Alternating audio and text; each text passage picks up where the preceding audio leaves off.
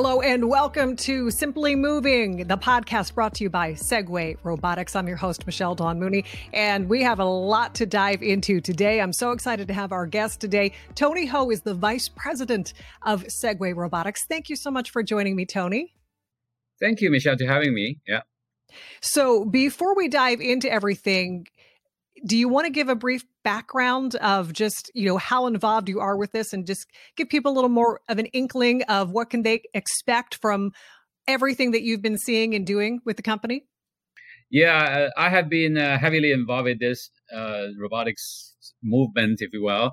And actually, even before I spent almost like full time now on robotics, I was in the scooter sharing business and also the retail related business as well. And now it's actually called micromobility business. But I have observed essentially a movement from a simple a scooter, even starting from the baby scooters, now become more high-tech scooters. And in fact, the scooter is becoming even more AI focused or computer smart focused. So in some way, this is just a continuation what I have done in the past with the scooters. Now I'm sort of transitioning over more on the robotics side. And so if you think about what we do now is essentially these are the robot on wheels. Sometimes I call them cell phones on wheels. But mostly back to the topic that it's still simply moving, and we're trying to use essentially robotic technology to simplify the moving of people and moving of objects, if you will. Yeah. And speaking of objects specifically, we're really going to talk about something that I think is fascinating here, from kitchen to your dining table. So that automatically excites so many people because we all have to eat. We're all dining out. So I can't wait to hear about this. So let's start off, first of all, with Segway Robotics, what it is, because when we hear Segway, immediately image of Segway scooters are conjured up in our minds, but Segway Robotics is so much more. So let's talk about some of the needs that Segway Robotics fills in the B2B world. Yeah. With respect to food, obviously food is probably one of our biggest ticket item on our home bill. One of the biggest, as I consider, maybe housing is the biggest one, but food is sort of the most common one. So we are looking at the share of the market. That seems to be the biggest market to tackle for us. And also happen to be, this is the sector these days. And when it comes to food, there's a lot of, you heard a lot of story about labor shortage and sort of how expensive all the restaurants and takeout and all these things are. So there's actually really a pain to be solved in that industry where robotics can help tremendously to reduce the cost for to bring the food from the kitchen to your table. So we thought that was sort of the biggest problem we could solve.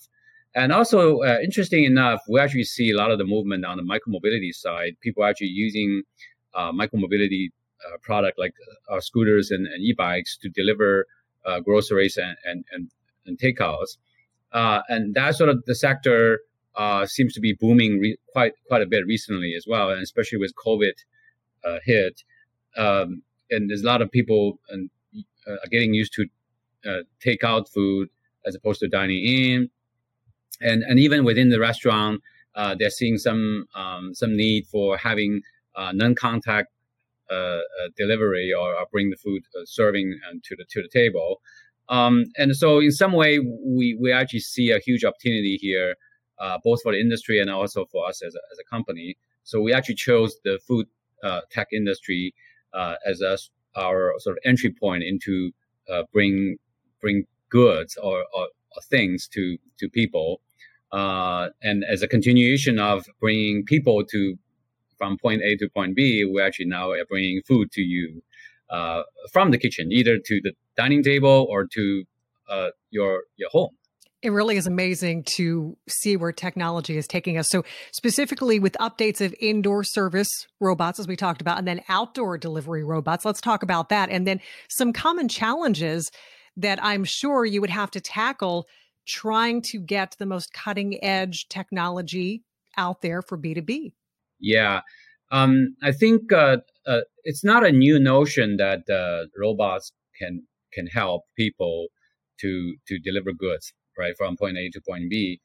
The challenge in the industry has always been how you right size the technology for the specific task. And I think associated with that is actually a lot of sort of related subject. One of them is that how universally you could use a robot, and so that applies to different environments. So a typical example is that the outdoor delivery robots that designed for sort of driving on the street and in the rain and whatnot, they're usually not very intelligent or useful inside a dining hall or restaurant, and vice versa. And so it seems like the Swiss Army knife approach of sort of general humanoids, and we see in sort of Terminator 2 and those movies, and they don't exist in the real world. So it's almost like you have to design specific robot cater to specific application. And not only that, it almost needs to be integrated in the current work system or current flow as well. So we start to realize that there's actually different form factors for specific use scenarios. So, for example, we actually have a different model of robots. Even within indoors, we have robots that's serving the dining table, but we actually have a specific robot designed for a hotel as well. And now we actually have outdoor delivery robot that's designed for essentially bringing a sandwich from, essentially the DoorDash platform and then bring it to your home. So in some way, we are helping the industry not just to sort of come up with sort of the right product, but also we're helping the industry to scale, because when it comes to real implementation, it's beyond just the product itself. And sometimes it's not even about one or two products. It's about how you scaled up to thousands, if not tens or 100,000s of these robots. So everybody can afford it. And also they can be used widely in all kinds of scenarios. Yeah. Well, speaking of use, so who would you say benefits the most from Segway Robotics? Who is the ideal customer who really has the most to gain from bringing Segway into the mix? I guess ultimately it's always the consumer wins, right? So if having food conveniently delivered to your door, or sitting in the restaurant and you're served by some robot very quickly and cleanly, and also sometimes having fun. So that's ultimately the sort of the beneficiary of robotics technology. But immediately what we see is the restaurant owners, the platforms, and they actually can immediately see some benefit from that. So, for example, a restaurant, you probably heard a lot is in the news that there's a lot of labor shortage. One is inside the restaurant. There's you can't even find waiter, waitress to serve table. Kitchen, you having people having trouble hiring cooks, and so there's actually a lot of specific tasks robot can help for the restaurant owners. And then for actually also for restaurant, but also for the delivery platform, and we are seeing lack of delivery folks as well. And so these are the people we used to call them gig workers, right? So they do this food delivery for a living, but it looks like there's still labor shortage, and actually it's quite expensive as well. So one of the constraints a lot of the delivery platform have is to find drivers to do the deliveries. And so having a robot doing essentially the last mile, or maybe the last 10 miles, really alleviate that pain, and also reduce the cost. So a lot of the robot delivery platform we see these days, they're not fully autonomous, but they do have an operating team that drive autonomously. So ultimately, you can have one person driving multiple robots. So that will essentially reduce the cost of delivering a sandwich, for example, by literally 5 or 10-fold. So therefore, eventually, you will reduce the cost of delivering per delivery.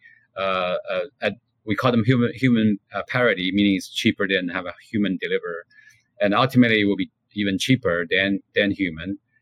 So fundamentally, we will reduce the cost of bringing a sandwich from the kitchen to your door. What separates Segway Robotics from the other players in the market right now? We actually have multiple form factors, and also we have accumulated knowledge over probably past, I want to say 20 years, because the first robotic platform started about almost like year 2000 when the company just founded. So it's really over 20 years of experience with robotics. And also our combination of our experience in the micromobility industry and also the robotics industry give us actually a huge advantage in terms of scalability. So one of the things people might not know is that we actually share quite a bit manufacturing facility, design team, talent, sometimes ideas across different organizations. So our engineers they had some cross-platform experience working with scooters, for example. And if you remember, probably a few episodes ago, we were talking about some robotic scooters moving around on the street to kind of rebalance themselves. So we're doing a similar thing on the robotics side, and we're borrowing a lot of ideas, talent, and also what's actually quite meaningful is sort of the ability to scale up our product or production very quickly with our partners and help them sort of deploy very quickly in this sort of fast-pacing world. Speaking of fast pacing, on a personal note, I have to ask you this because it must be so cool to work for such a cool company, and you're working with robots. It's a dream for so many people out there. So can you share anything about your experience working with a company that really prides itself on being on the cutting edge of everything that can come in the future? Yeah, I guess one thing I can say is that one is we are truly a global company, which means I almost have to work around the clock. So because we do have the sales marketing team here and engineering business development side on the US side, but also we have engineers and also manufacturing production folks in China, so the whole supply chain. We also have customer in Europe. So it's basically we almost have to kind of work around the clock. And the other thing is nowadays there's different advantage on either side of the ocean. So on the US side, we're very close to the customers, close to the market, and a lot of the innovation ideas and entrepreneurs. On the other hand, we actually are closer to the manufacturing base, and also a lot of the sort of prototyping and those things happen on the ground in China as well. So I guess we're truly sort of global team, but also we try to stay nimble because it's the space is so rapidly changing. We kind of have to adapt to that as well. So in some way, we almost have to be on our toes all the time to keep up with the technology, keep up with the competition, and actually most importantly is to serve our customers and to meet their need quickly. I have to ask, are you all, because I'm just taking an image here, are you all on Segways and robots as you're traveling from office to desk to desk? Do you even walk in a company like that? I just need to know. Or do you want to keep it secretive? We try to use our product as much as I can. U.S. is actually not as friendly as some other countries in terms of like scooter or Segways and whatnot. But to confirm that, I do ride scooters and Segway to work when I was in China. In the U.S., I try my best if I could, and sometimes even go on the street and testing. So, for example, if I'm traveling to California, I will usually just use the Segway app and scan our own product, or sometimes our customer's product. I would just ride from point A to point B just to test the product, making sure they're good quality and everything. I immediately think of the Jetsons. I just think it has to be the coolest thing ever. So any final thoughts as we're wrapping up here, Tony? Yeah, I think this is actually quite exciting time for everyone, especially people in the robotic industry. I think the industry fundamental definitely is here, and we are seeing some really exponential growth in this space. There's a lot of operating companies that runs robot operation or delivery company, and there's also obviously competitors coming into the space as well. And also there's a lot of buzz in the market talking about this as well. So we're in the phase that in the beginning, the robotics space is a very hyped space without too much real deployment, almost for the past 10 years. But we are seeing some real deployment on the ground, both indoor and outdoor. You start to seeing real robots and doing things, not just in the back end and the warehouse and factories, but also in the restaurant in front of customers and coming to your home.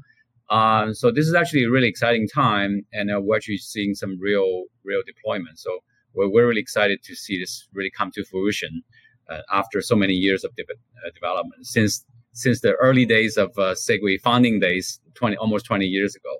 So this is actually really a good time to be in the industry.